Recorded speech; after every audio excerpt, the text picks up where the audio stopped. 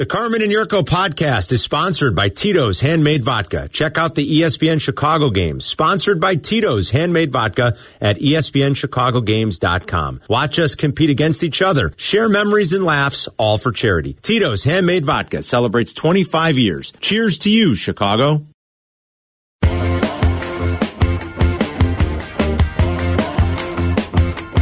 Sit tight if you're on the phones. We are going to get back out and take some of your calls, but let's now get a Bears update with one of the best in the business. She covers the Bears for ESPN.com's NFL Nation. She's our intrepid Bears beat reporter all season long. Follow Courtney on Twitter at Courtney Ark Ronan, and she joins Carmen and Yurko now, normally on Wednesdays, but today's kind of like Wednesday because the Bears play on Monday night. Courtney, what'd you think of Bill Belichick's effusive praise of the Chicago Bears?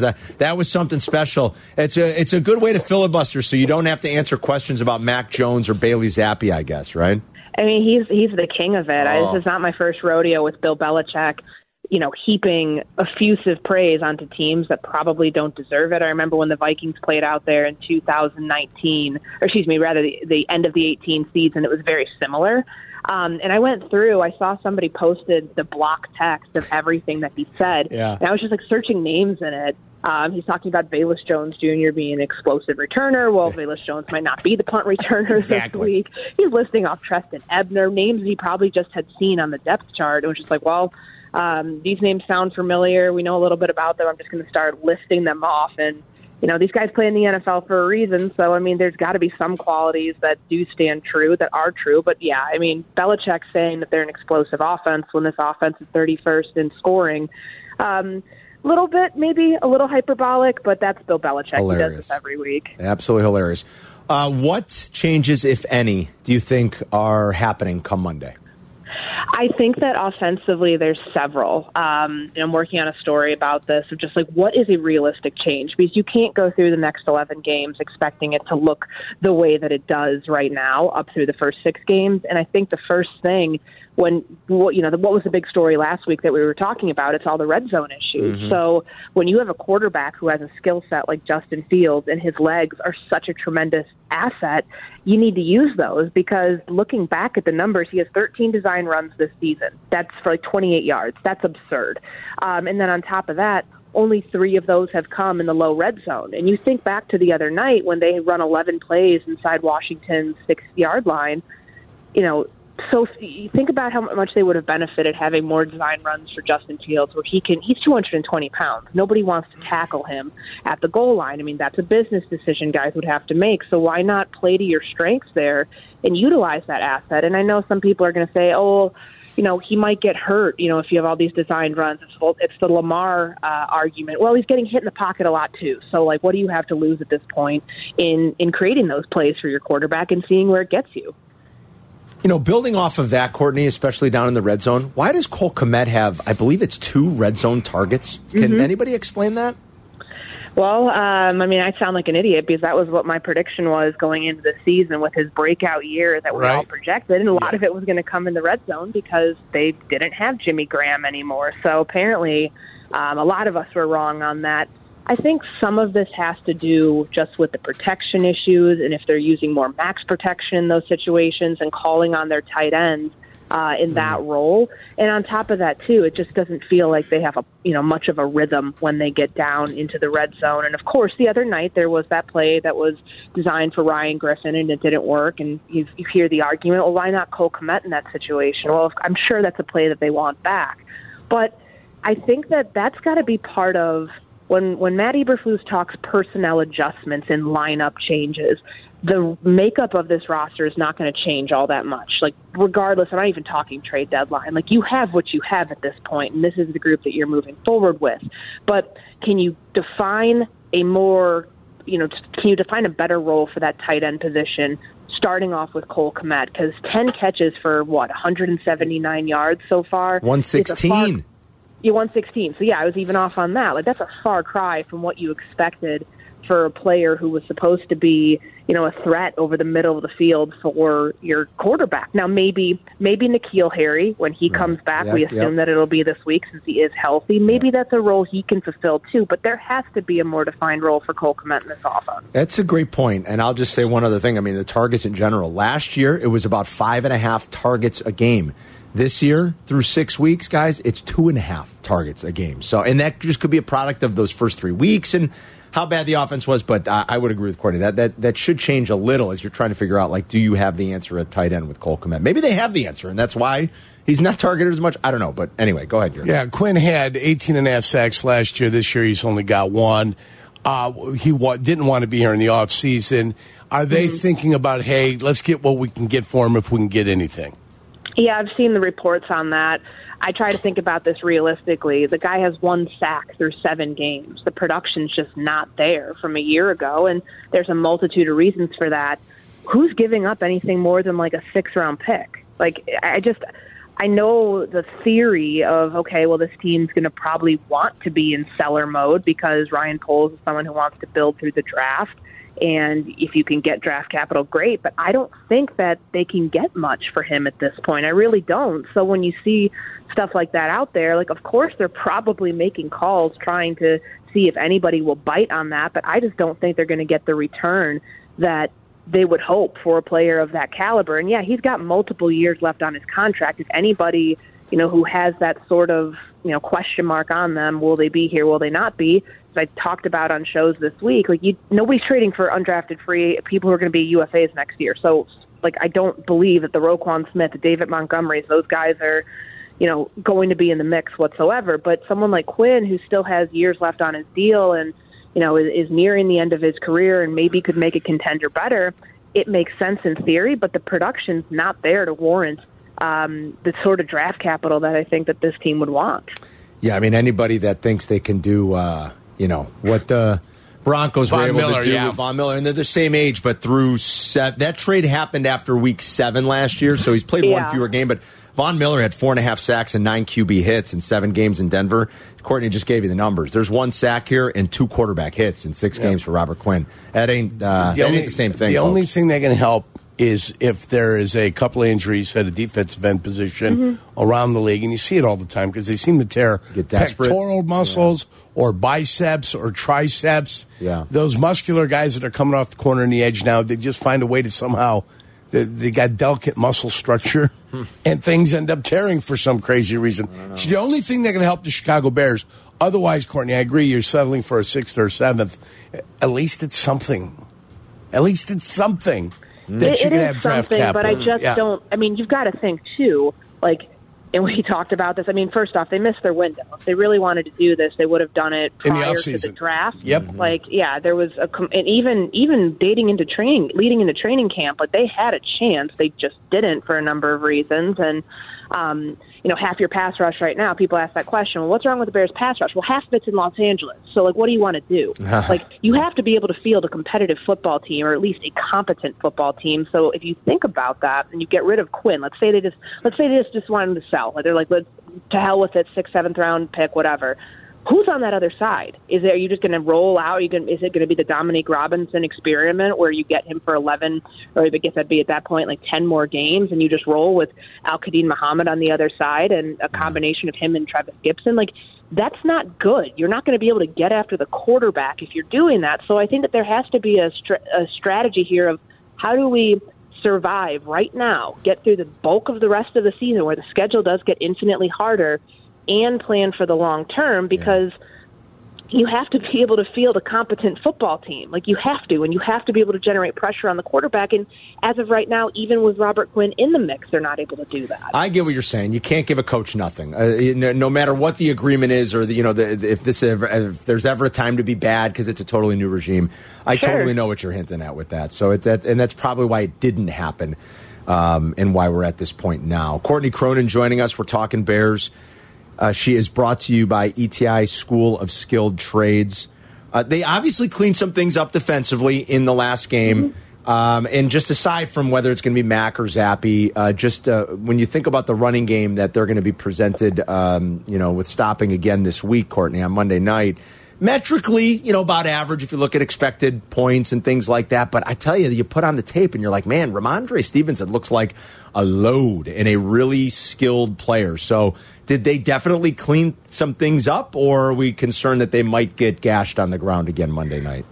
I mean, they weren't tested in the way that they, like against Washington, that they were, week 4 when they faced the Giants. And like you said, with Stevenson, he can be a game wrecker. Yeah. So those are the type of players that you have to watch out for. And on the flip side of it, they don't really have somebody like that here on offense. But, to speak to what they've done defensively, I feel like the defense has gotten better. I mean, it's not perfect by any stretch, but some of those things, those early season issues that showed up against Green Bay and then certainly showed up against New York, I feel like some of those things have been at least mitigated, if that makes sense. I mean, it's not complete.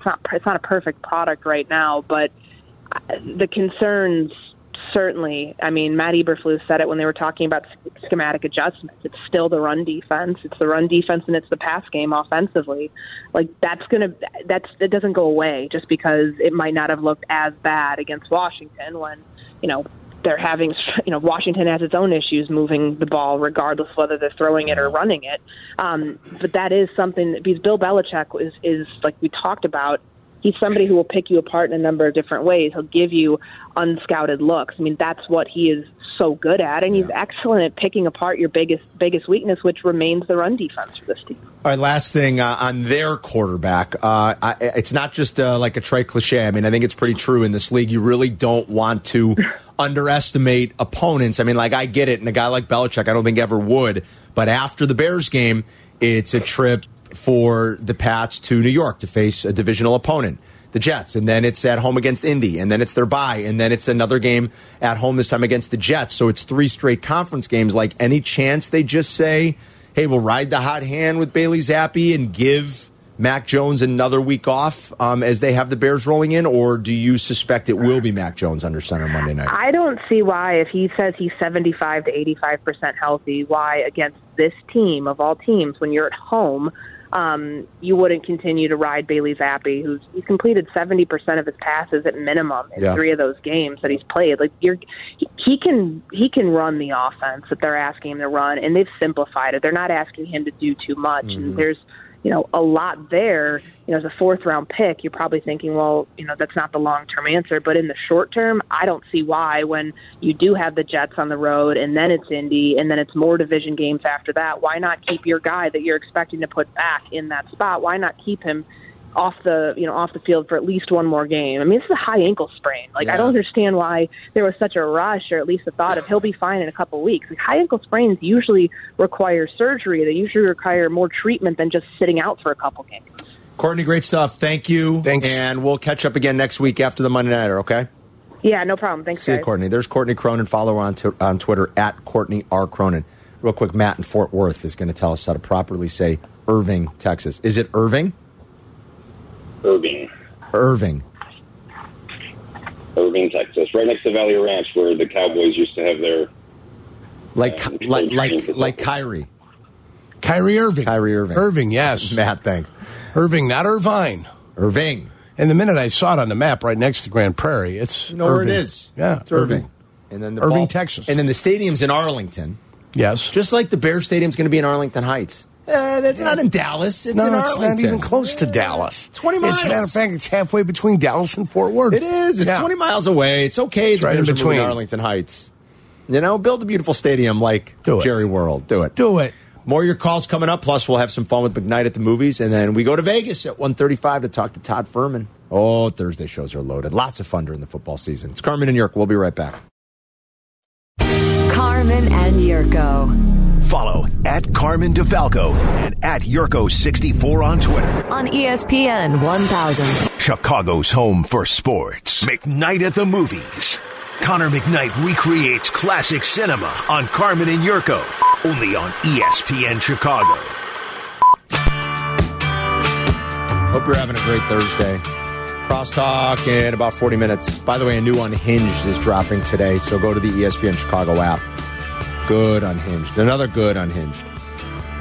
I've also heard today's McKnight at the Movies is a really good movie. We'll see. Let's find out what Connor did. We saw what the theme was last week. We had a little bit of a theme. What was it? Do you remember that? Hold on. It was... A little bit of theme. It had to do with Al Michaels. I got it right away, too, last week, didn't I? Or it took me a little longer? It was Miracle. Oh, Miracle. Remember? It was Miracle. a Thursday night game. It was Miracle. Al Excellent Michaels, call. a little bit of there.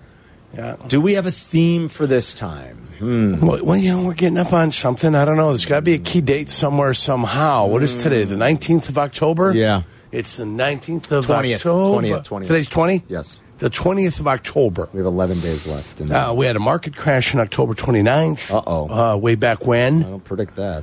So, well, I'm not predicting it. I'm just saying that we had a market crash. Could be Wall Street. Oh, Wall Street. Could be movie. The Wolf of Wall Street. Could be anything. I mean, I'm just trying to find a theme. It's brought to you as always by Lou Malnati's. The winner's going to get a $25 Lou Malnati's gift card. First correct caller will win. You know the drill. When you think you know, 312-332-3776. We'll play along with you. We do not know the movie. Here is part one for today, McKnight at the Movies. Our scene opens as a woman enters her home. It's elevator access, very chic. She's got an air of authority, no nonsense. She's got company, a man. She was not expecting him, but he was very much expecting her. This isn't a personal visit. It's hardly even civil. She is irate that he's here, and he's calm as a cucumber, probably driving her rage even higher. Their exchange doesn't start with a greeting, but with an apology, his. And not for being in the home without permission, but for something else entirely, something life and death. This brooding, secretive man, I see it now, he's talking with his boss, and he is in serious trouble for making the wrong call. I do not know. I don't have it. I mean, I'm mulling things over. She's got an elevator in her home. And she's the boss? She's the boss, obviously, and she's not happy. But he doesn't seem to be too hot and bothered as he's talking to her and giving an explanation. Let's find out about our actors. Yeah, let's find out about our actors. A bit on our actors. Thank you. She's acting royalty with a statue for Best Supporting, 8 nominations, first screen credit in 1959, but across the pond. He's an A-lister now, but this was his breakout. He, like others that came before him, is known for this role. He's one of 7. Oh, James Bond and Dench. It's got to be a James Bond movie. Don't give it away. And it's Madame Judi Dench, I believe, is the... I think you just gave it all away. Well, I didn't give it away. I don't have the damn movie. I think you just nailed it. I don't have the movie. I think you absolutely just There's 7 of them. Is it Octopussy?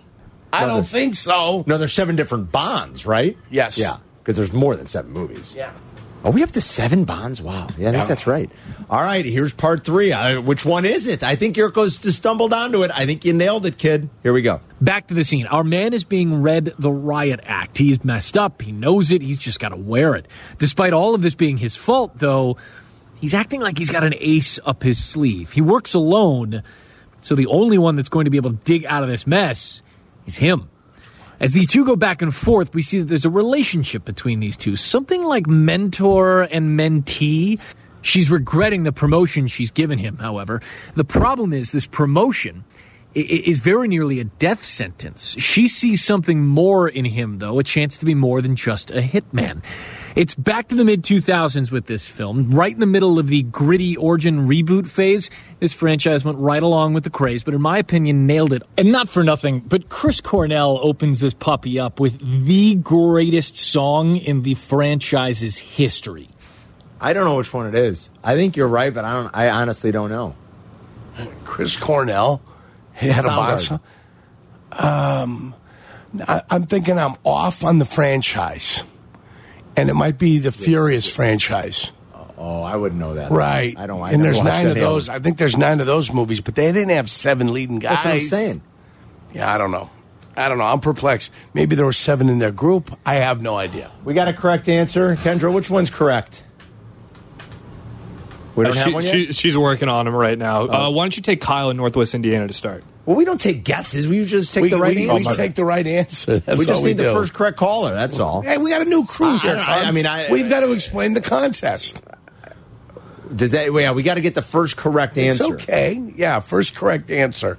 Whoever has the first correct answer. Sorry, we should have explained that. I guess I should have explained to that. our crew. We should have explained it Kendra too. and Charlie are working with us. We don't get to work with them very often. Right. Mike in Oak Brook. Mike in Oak Brook was He's first. the first one with the correct answer. All right, Mike. What's the movie? I don't know which one it is. Casino Royale. Casino Royale. Great movie. Why can't I? It is a great movie, but why can't I picture? It's Daniel Craig. It's Daniel Craig and Judi Dench. You right? nailed it. Yes, Mikey. Good job, buddy. Hold on. We'll make sure we get you that gift card. Okay. All right. Thanks. See you, buddy. And that's the one where he plays poker against the guy. Oh yeah, that's the scene where the guy cuts out the bottom of the chair and he's got him taped up and he's. Charlie, no, do me a that's favor. Quantum of Solace. Quantum of Solace. Oh, that's not Casino Royale? That's not Casino Royale. That's getting them all Quantum of mixed up. Solace. Yeah. Charlie, do me a favor.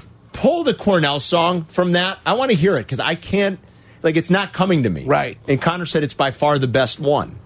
So I want to hear that. So, but we got to do our... Yeah, we'll do the reveal. And then, Charlie, after the reveal, I want to hear that song if you can find it. Find the Cornell song from the beginning of Casino Royale. Here's the reveal. You've got a bloody cheek. Sorry. I'll shoot the camera first next time. Or yourself. You stormed into an embassy. You violated the only absolutely inviolate rule of international relationships. And why? So you could kill a nobody. We wanted to question him, not to kill him. For God's sake, you're supposed to display some kind of judgment. I did. I thought that one less bomb maker in the world would be a good thing. Exactly. One bomb maker. We're trying to find out how an entire network of terrorist groups is financed, and you give us one bomb maker. Hardly the big picture, wouldn't you say? The man isn't even a true believer. He's a gun for hire. And thanks to your overdeveloped trigger finger, we have no idea who hired him or why. And how the hell did you find out where I lived? Same way I found out your name. I thought M was a randomly assigned letter. I had no idea it stood for... Utter one more syllable and I'll have you killed. I knew it was too early to promote you. Well, I understand double O's have a very short life expectancy. So your mistake will be short-lived.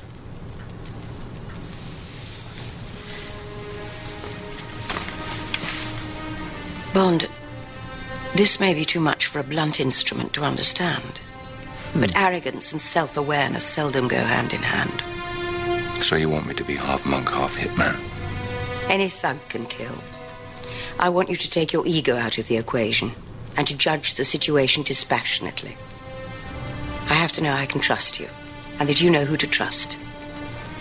And since I don't know that, I need you out of my sight. Go and stick your head in the sand somewhere and think about your future. Because these bastards want your head. And I'm seriously considering feeding you to them. Good scene. Good job, York, because you did have the, you had a... I had the theory, Good job. yeah. All right, what's that? Let me hear that song, because I can't remember it from the beginning. Do you have it, Charlie?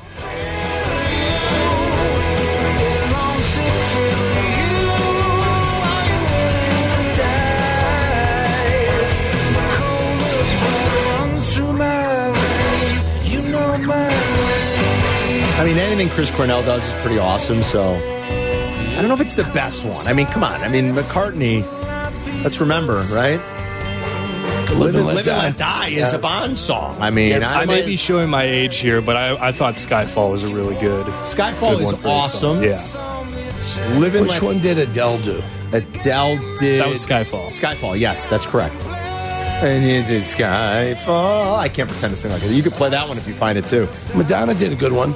Madonna's. Which one did she do, Yerk? I don't know. She was in one also with Pierce Brosnan. Really? And the one that they ended up going to the ice place, and they had the big ray that was going to heat up the whatchamacallit. I forget exactly what it is, but I remember that. Yeah. Anything Cornell does is pretty sad. Chris Cornell, unbelievable. You know, why do the great ones have to do that? Why are they so tortured, Yurko? I don't get it. Maybe that's what makes the music, the torture. Yerk, maybe you're right. Maybe you're right. The pain. Maybe that's where it comes from. Oh, son, won't you come? I'm disrespecting him now by singing his beautiful song in such a abhorrent way. Right. I mean, you're doing it like you're doing Pearl Jam. You know, you don't need to do that. Oh, like in Ted, it all sounds the same from the 90s. Right. No, just do some of this, and you sound like any other grunt singers. Yeah, this is Adele from Skyfall. Yeah. This one's good. Yeah. Real good. I might push back on Connor a little bit on that one. As much as I love Chris Cornell, I got to say. This is in the running, and like Live and Let Die is the all-timer, isn't it? Or are we just being old by saying that? Do you guys have a favorite Bond movie? I tell you what, this last one, the one with Pierce Brosnan and Halle Berry, and that's the one that I talked about before, where Madonna's in it too. Mm-hmm. So he goes down to Cuba, and then he goes to the thing. I forget what it's called, but I can look it up and Living find out. No, that was Timothy Dalton. I don't remember. But that would be one of my favorites. The Man with the Golden Gun. If you're going old school, Goldfinger's great. Yeah. This was good, and this movie was good, too. I did like Skyfall. Well, the last one was exceptional. I thought it was awesome. And I won't ruin it for you. I won't either, but I thought it was awesome. Well, the name kind of leads you to that anyway, but like... What was the name of it? It was, why am I blanking on it? You said it leads you to it, so I'm like, well, what's the name? It's called, oh my God. It's finally over? It's called No Time to Die. So it's called No Time to Die. It's finally over? It's finally over. So it kind of like takes you there, but we could do a whole segment on the great Bond songs, the villains and just the song. Live and Let Die, Live and Let Die stands for itself. Connor's going to call us and be like, you guys are just old. Yeah, Let Die. Well, that's fine. Good song. Now, see, the phones are already lighting up. Like, no, the best Bond song is this. The best Bond song is that. We're going to talk to Todd Fuhrman coming up. We'll try to sneak some calls in, too. But Fuhrman's live in Vegas next.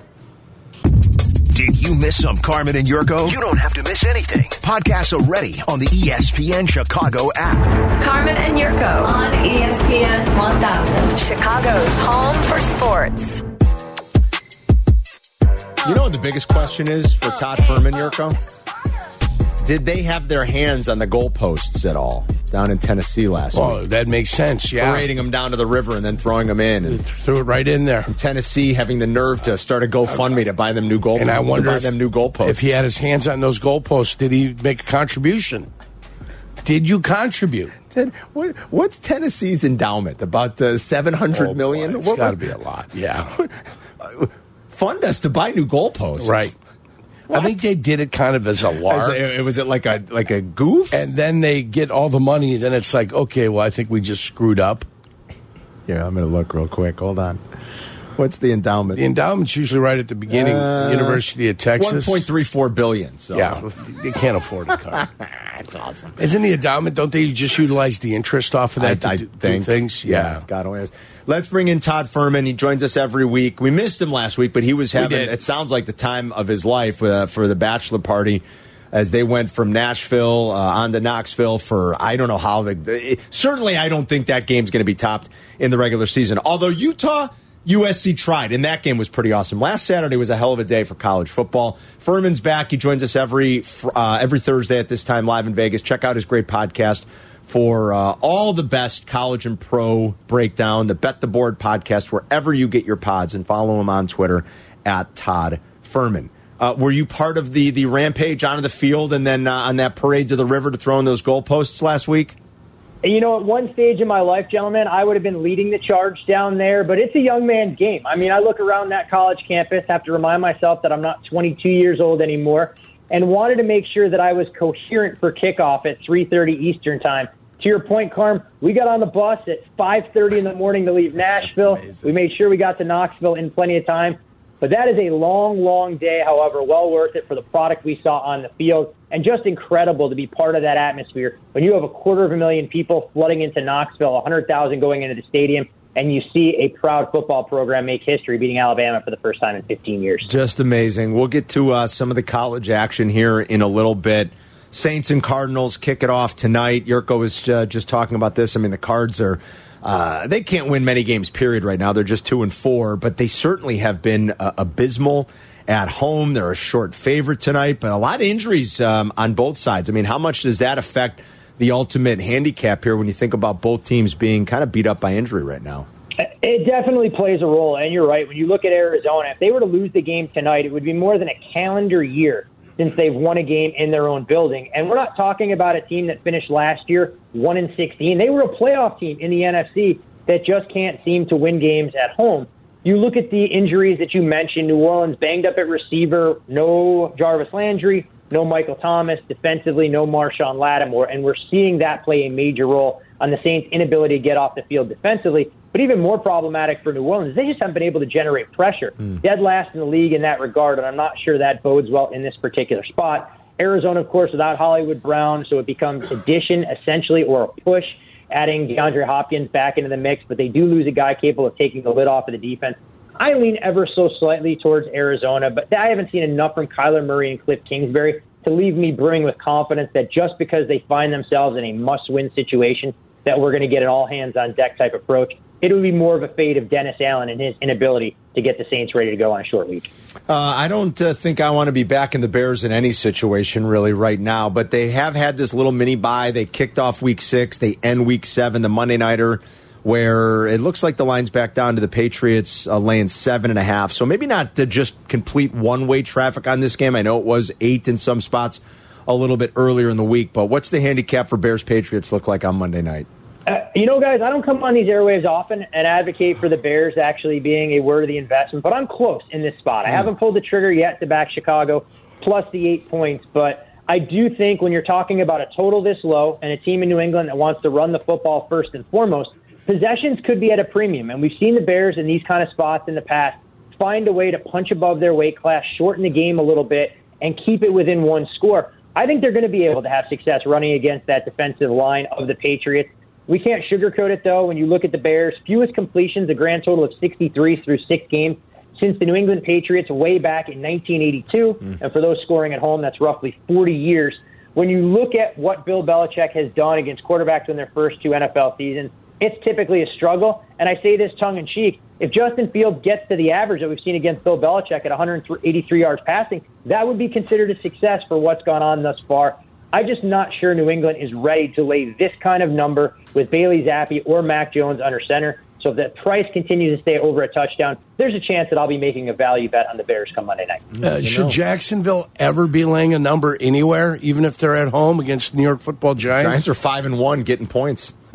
You know what, Yerk? You look at the box score for Jacksonville, not just last week when they lost the Indianapolis Colts, but 2 weeks ago against the Houston Texans. They've been much better than their 2-4 record suggests, but you're talking about living on the razor's edge right now, because if they look at themselves in the mirror, there's no way that they should be 2-4. The Giants have been a little bit fortunate. Last week's win against the Baltimore Ravens, probably not indicative of how the game went when you dig into some of the advanced metrics. And so that's part of the reason that you saw this number open with the Jags, a 2.5-point favorite, number drift out to 3. I don't have any strong conviction on the side, but I actually do like this game over the total a bit. I think the Giants getting Wan'Dale Robinson back makes them a little bit more dynamic offensively. I think Jacksonville will have a couple wrinkles in store for Wink Martindale's defense. And look, I'm not going to take any shots at Brian Daboll and what he's been able to accomplish thus far, but I think water will ultimately meet its level. So let's see how creative the Giants get offensively. I think the defense can get exposed, and maybe it starts as early as Sunday, especially if they get worn down in that heat and humidity deep into the fourth quarter.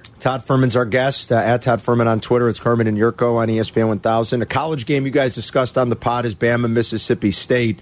Bama has a history, at least Nick Saban, let's be more specific, has a history of really putting it to opponents after a straight-up loss. Do we feel comfortable laying 3 touchdowns, though, against Mississippi State in Tuscaloosa this weekend?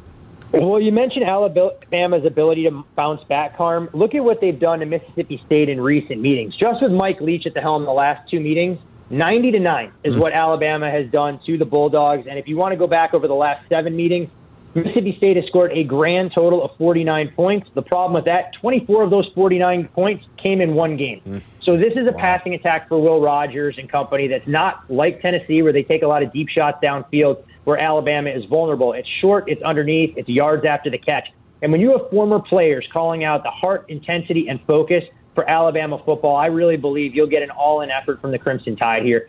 We can't pretend that they're not still in control of their own playoff destiny. This number I was hoping came at 17. Odds makers were a little bit savvy there, forcing you to pay a slight premium. But I've been surprised to see the general public gravitating towards a Mississippi State team that hasn't gone over 220 yards passing in 2 SEC road games against Kentucky or LSU. I think Alabama can be outside this number by halftime. Definition of a lay it or don't play it here with the Crimson Tide. Like it. I grabbed Kansas State very early in the week. I was glad to hear your breakdown of it because I trust your expert opinions. I grabbed it strictly with no handicap on schedule spot alone, but I always am a little bit more reassured when I do hear people like yourself, kind of bring up the fact that these are college kids, and like, how many weeks in a row can TCU do this? I think TCU is very good, don't get me wrong, but like, they are still 18, 19, 20-year-old kids. How many weeks in a row can you be preparing for these huge rivalry, big-time conference games? And I think it's a significant part of the handicap, even though there really are no numbers involved, Todd. There are no doubts about it. When you're looking at some of these games and you try and figure out where you can identify an edge, how do you build in those intangible factors? And to your point, Carm, you can't necessarily quantify them, but they do have to be part of the overall calculus before you go to the window and place a bet. And when you look at TCU over the last 4 weeks, they had a big rivalry game out of their bye on September 24th against SMU, Sonny Dykes' former program, and a big rivalry between those two teams within the city of Dallas. They followed up with an upset victory against Oklahoma and kind of announced that they're going to be formidable in the Big 12. Go on the road to Lawrence, knock off Kansas 38-31, depending on where you got the number. You either won, lost, or pushed. Mm-hmm. And then last week have to outlast Oklahoma State in double overtime. And here comes little old Kansas State, well-rested, off the bye, a test to try and play against. You look at Adrian Martinez, who has a new lease on life, has said he's having a lot more fun playing football now. Deuce Vaughn, an absolute matchup nightmare. And a defense that, in my opinion, is still vastly underrated.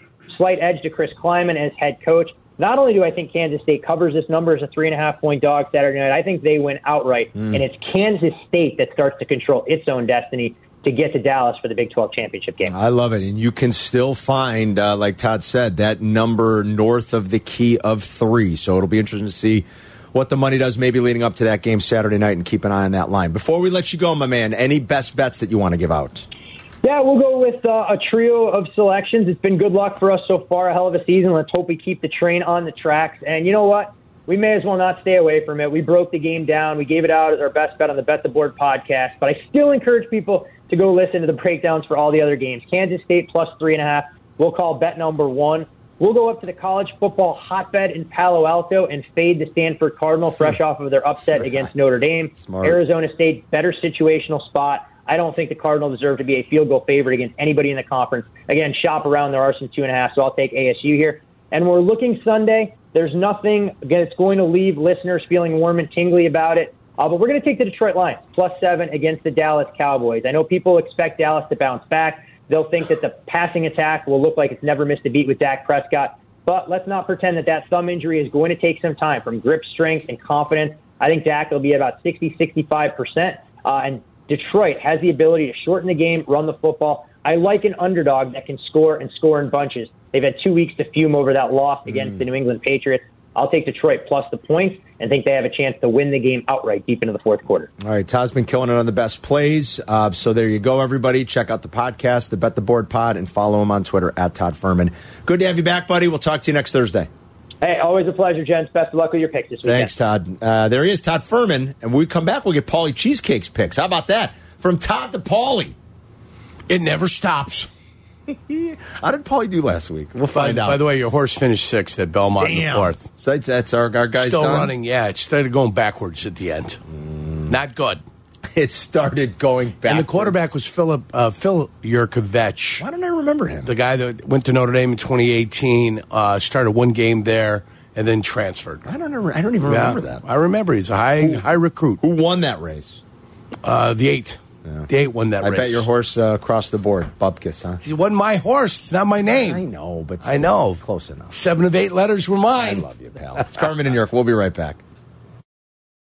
See what Carmen and Yurko are talking about on Twitch. Follow ESPN 1000 Chicago today. This is Carmen and Yurko on ESPN 1000, Chicago's home for sports. We came out to Whiskey U last night. Thanks to Kentucky Owl, all the great folks over at the Elm in LaGrange, Dan Spain and his crew. Were they digging the Kentucky Owl? Man, were they digging it. I mean, we had it packed up there at the Elm. And then, Crumble cookies, like those big, like awesome artisan cookies. Yeah. So a new one just opened in LaGrange, and they brought some cookies over. Did they? And they were so nice of them. They're like, yeah, if you want to pass out some cookies. So I did trivia at the end. We did whiskey trivia at the end of the night. I think people were more excited to be winning the Crumble cookies to be quite honest, getting trivia right to wrap the night with some cookies, taking them out the door. Not bad. Yeah. But it was great, man. Happy campers. Tried 4 different whiskeys from Kentucky Owl, the Wiseman Bourbon, the Wiseman Rye, the Confiscated, and then that new blend they did with one of the famous Japanese distillers. Awfully good. The Takumi. It was awesome. Yeah, it was really great. So thanks for coming out last night to the Elm, and we'll be back on the road again next month. Where are you going? With another Whiskey U. I don't know yet, but as soon as I know, I will let you know, my man. And I will let all of our listeners know. Especially if it's somewhere close to the south side. Someone on Instagram was like, dude, you got to get one of these at the NWI. It's not up to us. It's our partnership, with Breakthrough, but I'd love to. I'll pass it along to the folks. I'm like, try to find a great place in the NWI for us to go. They want a Whiskey U out there, Yerk. I'm not surprised. But, we do well out there. Yeah, I know. We get, like Yurko said, if we get down south, though, if we get a little bit closer to the folks on the border. We were at Baracco's. Yes, we've been there. Boy, the arancini there. Yeah, they're good. Hello. They're real Man, good. they're delicious. All right, time for Paulie's picks. Paulie cheesecake. Paulie, I think you went 0-3 last week. 0-3 last week. Did. Listen, I'm really happy about the Bulls. Maybe they're turning the corner with that win last night. Yeah, turning the corner. You went 0-3, Paulie. Quit trying to deflect here. Yeah. You were terrible. You were terrible last week. What corner are they turning? I know. And if I was in Chicago, I would have been with you last night, Carmen. I wish you were here, my man. When are you coming back to town? In the spring, you said, right? I'm definitely coming back in the spring. Okay. That is a guarantee. I guarantee that. When you come back. Paulie, for everybody who doesn't know, left Berwyn. He left Illinois. He had enough. He's out in Jersey now. Yes. But you're still giving us picks. You got to do better than 0-3, or we might not be able to continue, okay? Okay. I want Miami over Pittsburgh. Again? Sunday night. You're going with Miami again? Yes. Tua's back. Oh, okay. Oh, yeah. So, Miami? I'm taking New England over the Bears. New England minus, we're going to call it a 7.5, because I'm looking at 7.5 right now. We'll call it 7.5. Is that cool? Yes, and I know what Furman just said, but I'm still taking Dallas over Detroit. Oh, you're going to fade Todd Furman. Oh boy, he's the expert. So you're laying the lumber this week. You're laying 7. The wood. You're laying 7 with Miami. You're laying 7.5 with New England, and you're laying 7 with Dallas. Yeah. Yes. Oof. Okay, and Paulie. Listen, Carmen. Yes, I sir. have my Twitter is Morton69 Paul. I sent you a picture of me, and I was looking really good. I'm going to go now, and I'm going to retweet it. Paulie's looking real good. First of all, I know your Twitter. I follow you, Paulie. Almost like when you say I look like Sinatra, so I'll put it like that. I saw a picture of you recently. You've slimmed down. You look great. Wait, what is your Twitter again, Paulie? Tell everybody. Morton69 Paul. Why 69? Listen, I just did that for I don't know why. Being dirty? I wanted to do that. You being a dirty bird? Why are you being a dirty bird? Huh? No, I just wanted to do it. I don't care. I'm not worried about it. Okay. Yeah, I know you're not worried about it. That's for damn sure. Okay. All right, buddy. We'll talk to you next week, Paulie. Sounds good. Okay. All right. All right, you dirty bird. More Paulie 69. I love it. He knows what he's doing. Of course he knows what he's doing. Next time he comes, when he comes back, he's got to bring sandwiches. Otherwise, we're not letting him into the studio. They'll bring sandwiches. I want sandwiches. Where's Paulie on here? From your place. It's Morton. I know. I'm putting it 69. Try Morton's. Mortons. Morton's. That's steakhouse. 69. Morton 69. I don't know. I don't see it. He's not coming up. It don't come up? No. I thought you said you followed him. I do follow him. I saw a picture of on Twitter last week. He said he looks like Frank Sinatra, young Frank Sinatra. Paulie slimmed down. That Jersey diet is doing him well. I thought maybe he'd be eating at too many diners, but those diners in Jersey are famous. But he's slimmed down. He looks good. Well, if you find a picture, you'd send it out. I'll send it out. I'll go through my Twitter and look. So we can check out what Paulie looks like. We'd appreciate it, Carl. I'll go through and look. He's laying the lumber heavy. Did you pick what you wanted to do for tonight? Did you land on anything? You going to Arizona? Are you staying away? You going? I'm going to Arizona. Going to Arizona? Yeah, I don't trust. They got to win a home game at some point. Don't they? I can't trust the Saints, and it's hard to trust Kyler. It's hard to trust Kyler Murray too.